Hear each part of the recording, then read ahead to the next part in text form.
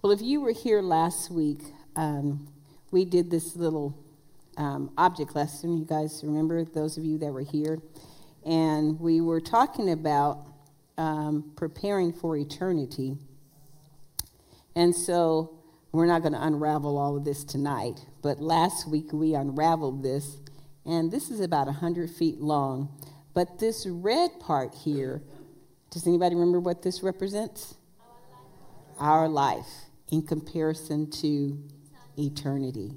So, we spend and put a lot of effort and time and thought into our life here on this earth. But our life on this earth is very short in comparison to eternity. And remember last week I said that there was a gentleman, I looked it up, said there's a gentleman who lives in Indonesia, I believe it was, and 145 years old. So even at 145 years old, it still doesn't compare to eternity. So I posed a question. I said, if I told you that the next 24 hours of your life, what you do with the next 24 hours of your life will depend on what happens in eternity. How your life is affected in eternity. And I didn't ask anybody to answer that question, but I wanted you to think about it. If you only had 24 hours and you knew within that 24 hours it was going to make a difference in how you spent eternity, what would you do? How would you act? What would you say? What would be your priority? What would be most important to you? To me, what would be most important to us? And so that was kind of what we talked about. We looked at, a number of scriptures, but I wanted to just remind you of a few things. So I'm going to read, because, if I get to reviewing too much, then I won't get to today's stuff. So I kind of try to read it a little bit, okay? So nowadays, many people live to be 70, 80, 90 years. That's not uncommon. But have you noticed that we've been hearing a lot more reports of people dying in their 20s? Have y'all noticed that? In the news, they're talking about, and you hear accounts of people dying in their 20s. So that in itself should say something to us. It doesn't matter. We can't wait. A lot of times we say, well, I'll do this when I get to be this age. Or, like some people say, well, I'll wait till I get older to get saved. Well, you may not get older. So we can't wait. We can't wait to talk to people about Jesus. We have children's ministry here. We don't babysit. We tell them about God. We tell them about how God loves them. And according to their age, they're taught the Bible. They're taught the Word. They're taught who they are in Christ. They're taught how to pray. They're taught how to give. They're taught how to be filled with the Holy Spirit. They're taught these things even at a young age. Why? Because eternity is already in them, really. According to Ecclesiastes, I think it's chapter 3, verse 11, it talks about how God puts eternity in us. So even at a young age, they're sensitive. They're open to the Spirit of God. So we don't want to wait, and say, oh, well, they don't understand. Really and truly, my little ones, my children, all of them were younger than 5 when they got saved.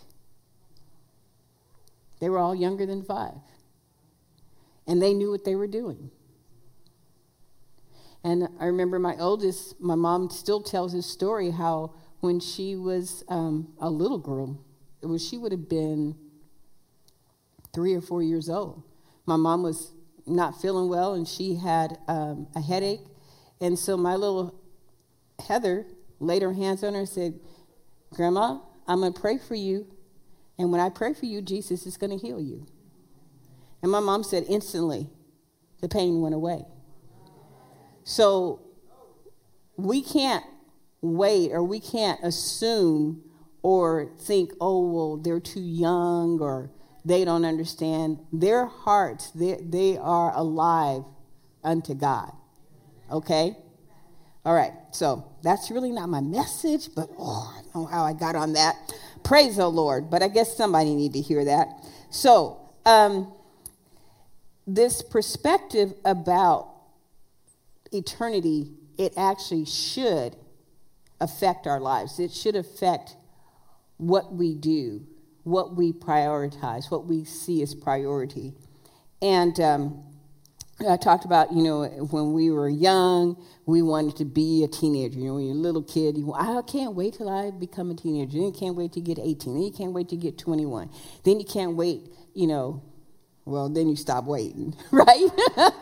Once you get to 21, you're just like, slow it down. You get to 60, and you're like, wait a minute. I was just 20. How did I get to 60? But we live life that way. We live life according to time. That's not how God lives life. But that's how we live life. We see childhood, we see teenage years, we see young adult, we see middle age, and then we see mature.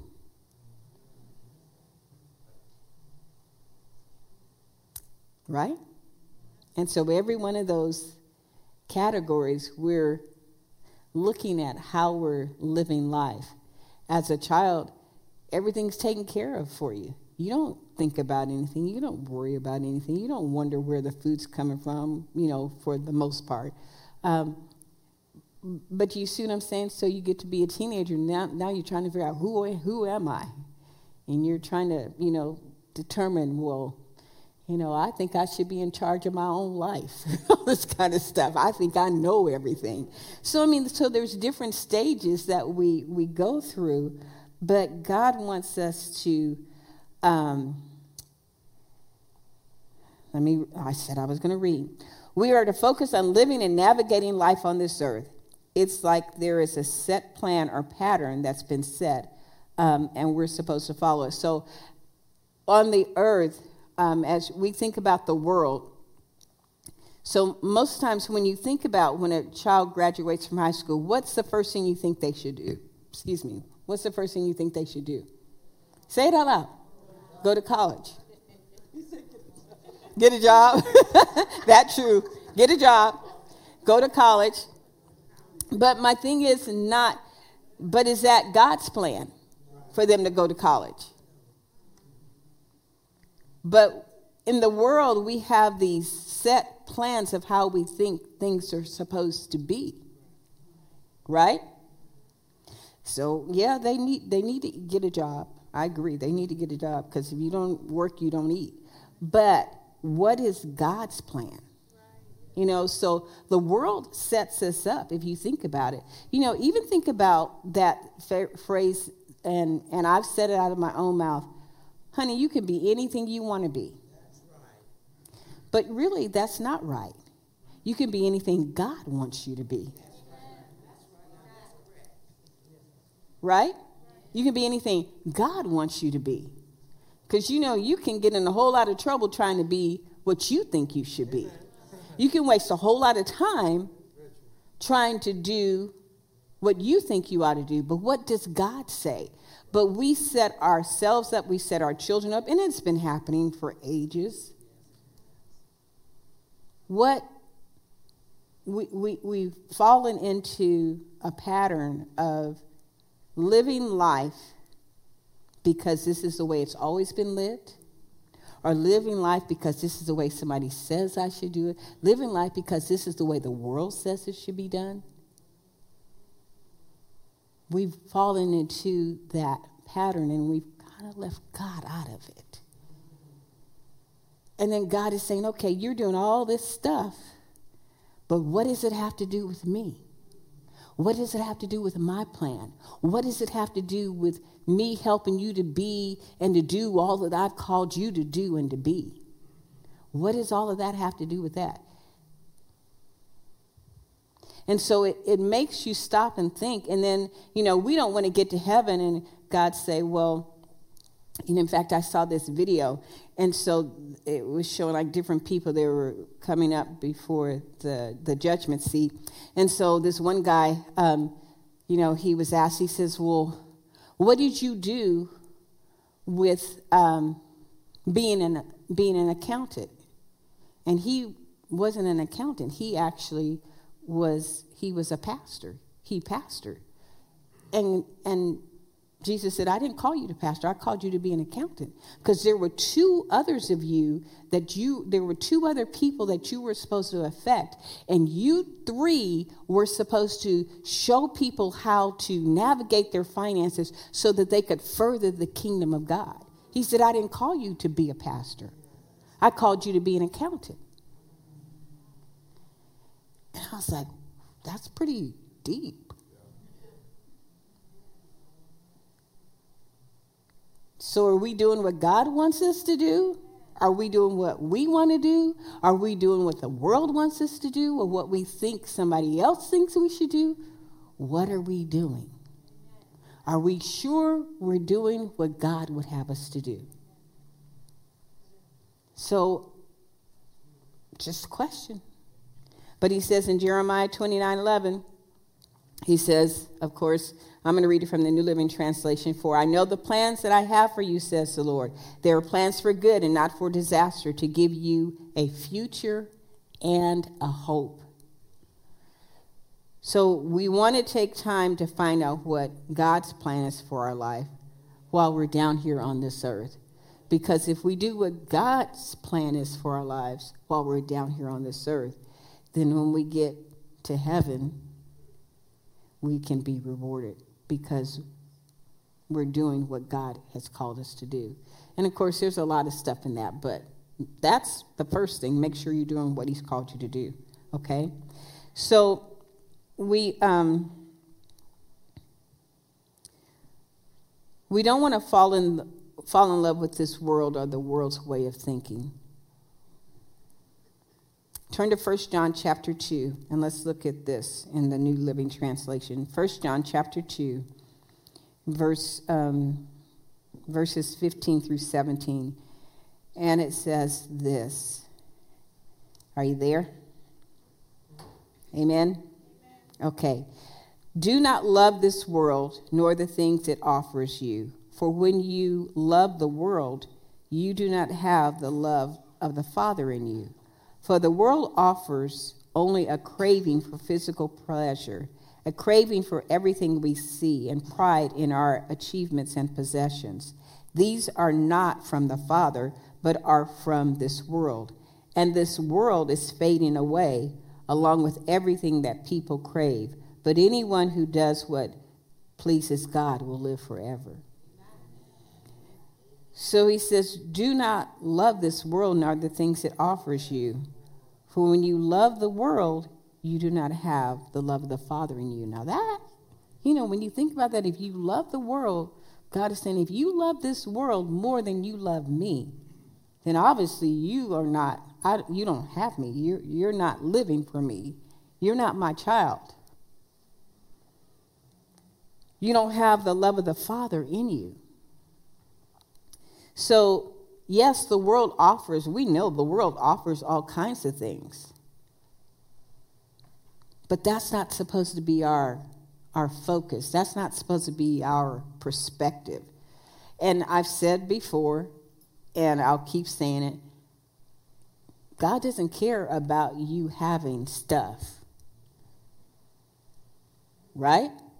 We just talked about, when we were talking about the offering, that he wants us to have stuff. He wants us to be blessed. There's plenty of scriptures that talk about how God wants to bless his people. So that's not the issue. It's the blessing it's the stuff having us. The possessions having us, instead of us having the possessions and using it to further the kingdom of God. God doesn't care if you're blessed, as long as you use it for the right thing. Because if you don't, then it becomes detriment. Then it's not going to bless you. Remember how he says that the Lord makes rich and he adds no sorrow. So he makes rich, but his way of doing things, he doesn't add any sorrow with it. Amen. You do it the world's way, whew, can be a hard road. Okay? So, now the definition of craving it is an intense, urgent, or abnormal desire or longing. So this abnormal desire for physical pleasure, to have everything that you see. Oh, I got to have the latest gadget. I got to have the newest toy, the newest car, the newest this, the newest that. Why? I mean, again, you put God first and if that's your thing, you like cars, that's fine. But to be obsessed with having to have a new car every time, over and over again, for what? Who are you trying to impress? You get in the car and it drives. Whether it's a Hyundai, whether it's a Toyota, whether it's a Jeep like I drive, whatever kind of car, you get in the car and it drives, right? Some of them have a few more gadgets on them and all. I think about that, me personally, I think that's just something else to fail. I go and then they tell me I can't fix something or I can't put a little, something in there to change my lights or something. I got to take it into the dealership. So, do you get my drift? Okay. All right. So, look at Hebrews chapter 13, verse. And if somebody loves to do cars, that's fine. That's fine. If that's your thing, that's fine. I have a son who likes cars. He's always liked cars. So, every 2 or 3 years, he gets a new car. But, his wife is like, we need to stop that. So he's slowing down. But Hebrews chapter 13, verse 14 through 16. It says this, again, the New Living Translation. For this world is not our permanent home. We're looking forward to a home yet to come. Therefore, let us offer through Jesus a continuous sacrifice of praise to God, proclaiming our allegiance to his name. And don't forget to do good and to share with those in need. These are the sacrifices that please God. So these things please God. So the way we live this life will determine how we will spend eternity or what kind of rewards we will receive. I'm going to read a few scriptures to you in 2 Corinthians chapter 5, verses 8 through 10. The New King James says it this way. We are confident, yes, well pleased, rather to be absent from the body and to be present with the Lord. Therefore, we make it our aim, whether present or absent, to be well pleasing to him. For we must all appear before the judgment seat of Christ, that each one may receive the things done in the body according to what he has done, whether good or bad. So, Paul is saying, you know what? We're confident. Yep, we're pleased. Rather to be absent from the body, that's to be present with the Lord, right? But he says whether you're present or whether you're absent, he said the important thing is that you please God. Amen? And then he says that we will appear before the judgment seat of Christ, and each one of us will receive the things done in our body according to what he's done, whether good or bad. So there is a time where we're going to stand before Jesus, and what we've done on this earth is going to be judged. Now, not our sins, because that's already been judged, right? Jesus has already taken care of our sin. But how we live as a Christian on this earth, what we do with our time, what we do with our talent, what we do with our resources, he's going to look at that. And he's going to see, did we do what we were supposed to do? Did we do it with the right motives? You know, it's so interesting. Yesterday,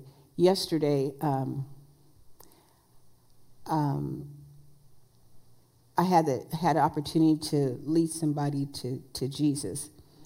And but it was interesting because the Holy Spirit said something to me that really rocked my boat. I was like, okay, Lord, you always got to, check me, put me in check. But that's okay. I want to be put in check. So he said to me, he says, you know what? You still, even though you're winning somebody to Christ, you still have to have the right attitude about that. It can't be about show. It can't be about you, beating yourself, saying, oh, look what I did. It's not about that. And I was like, Lord, did I do that? Was that, because I did say to the staff, I said, hey, everybody, I was getting everybody's attention. I led somebody to the Lord. But was my motive right when I did that? Now, normally I don't say much about, hardly ever do I say anything about, sharing the gospel or praying with people. I really don't. I just don't really do a lot of that. I do it, but I don't do a lot of sharing it with everybody else. But when the Spirit of God said that to me, I realized that even with us believing God for 3,000 souls, it is not a competition. It's about people. It's about people hearing the gospel. It's about us having the right motive. And if we'll have the right motive, God will send the people or put us in people's path. But if it's about us putting on a badge and saying, look how many I got saved or prayed with, that's not God. So we have to be mindful. Our motives are so important. When we do things, it could be something good. And sharing the gospel is something good. But if our motives are wrong, that stuff's going to burn up. It's not going to go through the fire. It's going to get fired. So our motives and what we do are so important. Even doing good things. Because he says here, good or bad. So we already know what's going to happen to the bad stuff. But the things that we think are good, one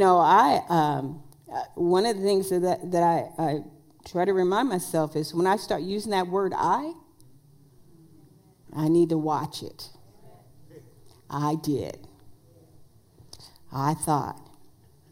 I said. I this. I that. Well, how about, you know what? The Holy Spirit helped me, showed me how to witness to that person. Give God the credit. Give God the glory. Keep yourself humble. Praise God. Because it's not us. It's the Spirit of God in us. And if we humble ourselves before God and allow him to use us, he'll use us mightily. Amen? But if we want to make it about us, do you know most of the people, well, all of the people really, that have fallen, that have been in ministry, it was because they forgot it was God. They got in a place where they thought it was all them. Some of them even began to think they were God. And the enemy can use that kind of stuff. So that's why I'm saying it's so important that we remember that we will each receive whatever we deserve for the good or evil we've done in this earthly body. But our motives are very important to God. You know, you think about the Pharisees and the Sadducees. Oh, they followed the law. They did good stuff. They gave their tithe. You know, they were religious about doing that. But their hearts were wrong. Their motives were wrong. And that wasn't pleasing to God. They didn't get rewarded for that. Praise God. Let me read that to you out of the Amplified. It says this: yes, we have confident and hopeful courage and are pleased rather to be away from home, out of the body, and be at home with the Lord. Therefore, whether we are at home on earth away from him or away from home and with him, we are constantly ambitious and strive earnestly to please him, to be pleasing to him.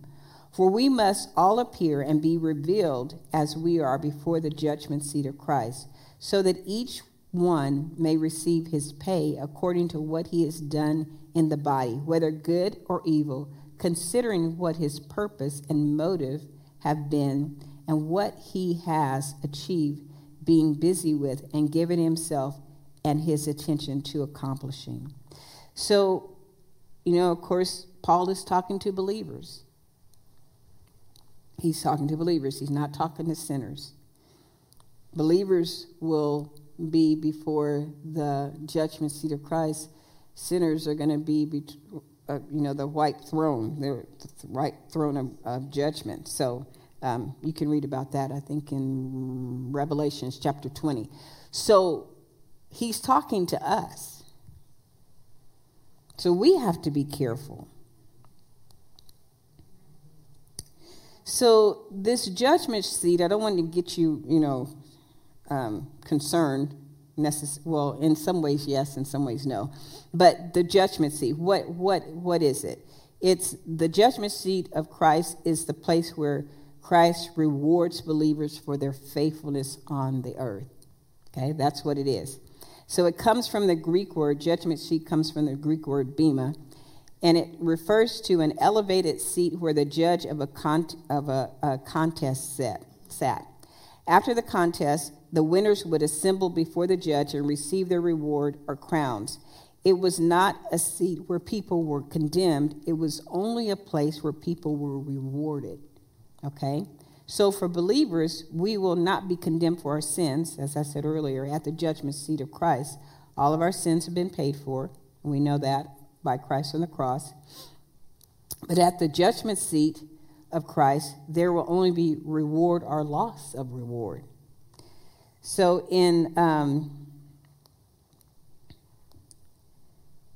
let me put it this way. Think about the judgment seat like when you are graduating a commencement service. So, you are there, you're graduating, but then you may have some thoughts, well, if I had been, gotten better grades, I could have done better than I did with my grades, okay? Or so it's kind of like that. So you could have did better, but you're still graduating, okay? Then some people, they did really great, and so they got honored for whatever, whether it was their grades, whatever kind of, any other kind of awards they may have received, they got those. So the judgment seat is kind of like that.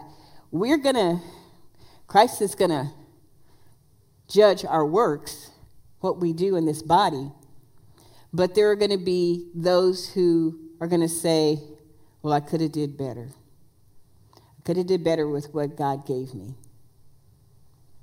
But it's too late then, right? But they're still saved. They're still going to heaven. So we thank God for that. Then there's those that will have done, and nobody's perfect, but they will have done as much as they know to do and the best to their ability, and they've given God their all. and then they will be rewarded, and their reward will be greater than the person who didn't do, or half did, or had the wrong motives, or didn't follow the plan of God. Right?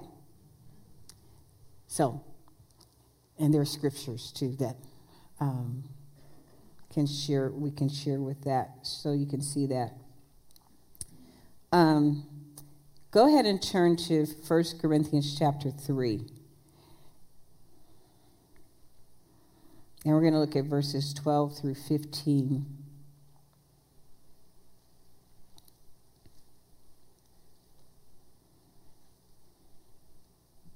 I know this isn't a shouting message, but it should be.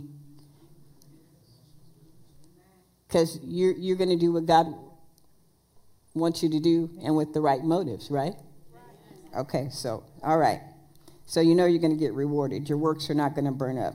But in 1 Corinthians chapter 3, verses 12 through 15, New King James says, if anyone builds on this foundation with gold, silver, precious stones, wood, hay, straw, each one's work will become clear.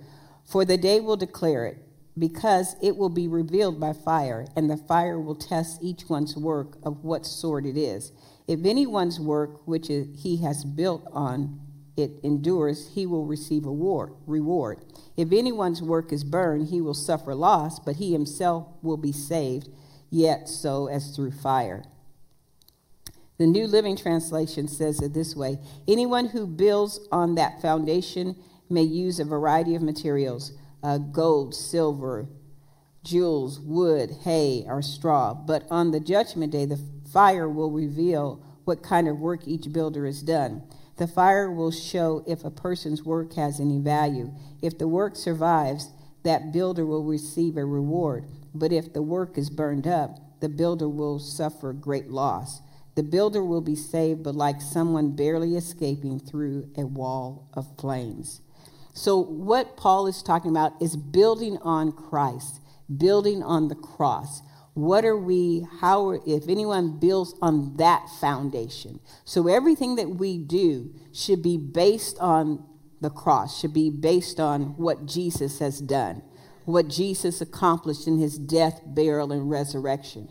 So it should be built on that. So when we think about doing things, when it talks about, that there is a variety of materials, so gold, silver, and jewels, those things can go through fire, right?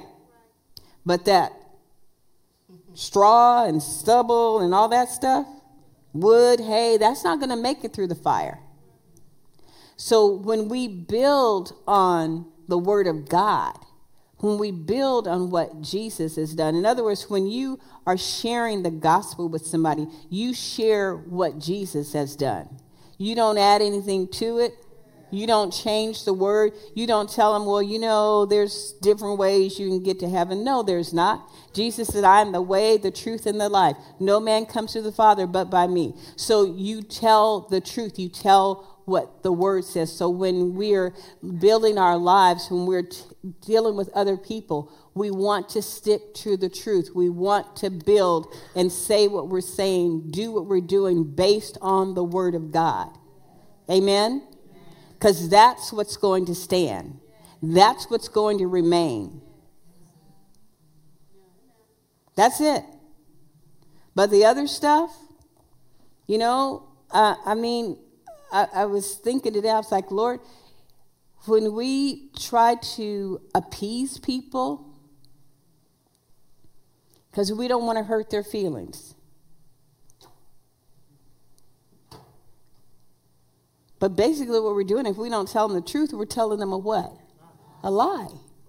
It's either the truth or it's a lie. So if we say to people, they're living in sin, well, it's going to be all right. No, it's not. It's not. You can lead somebody astray that way. So it's so important that we build what we do. What we do has to be based on the Word of God. And that will stand. And that will go through the test. Our motives are right, and we're telling the truth. We're telling what the Word of God says. Amen. You know, there were people that Paul was dealing with. There were people who, you know, they were saying, well, you know, Apollos is better than Paul. And you know, or Paul is better than, and they were causing division and stuff.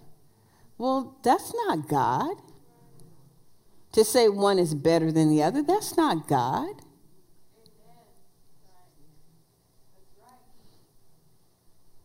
And Paul is like, hey, it ain't got nothing to do with me. It don't have nothing to do with Apollos. It has to do with God. He's the one who brings the increase.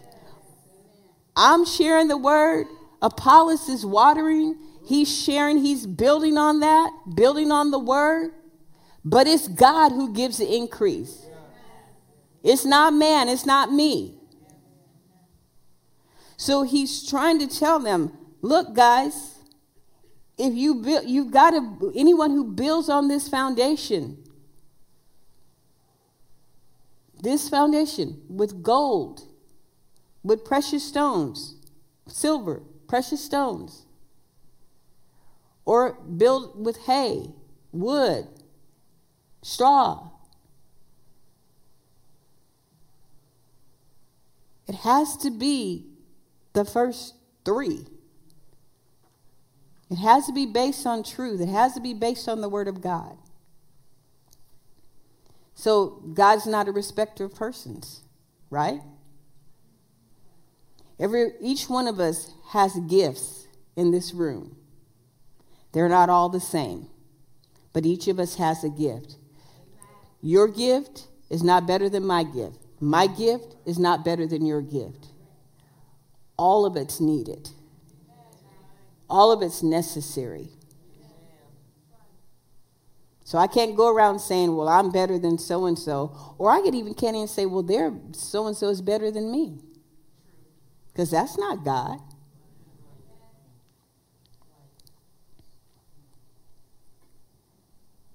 So at the judgment seat of Christ, our works will be examined. Some works will be proven to have been done with the wrong motive, like wood, hay, or straw, while others will be proven to be with the right motive, like gold, silver, and precious stones.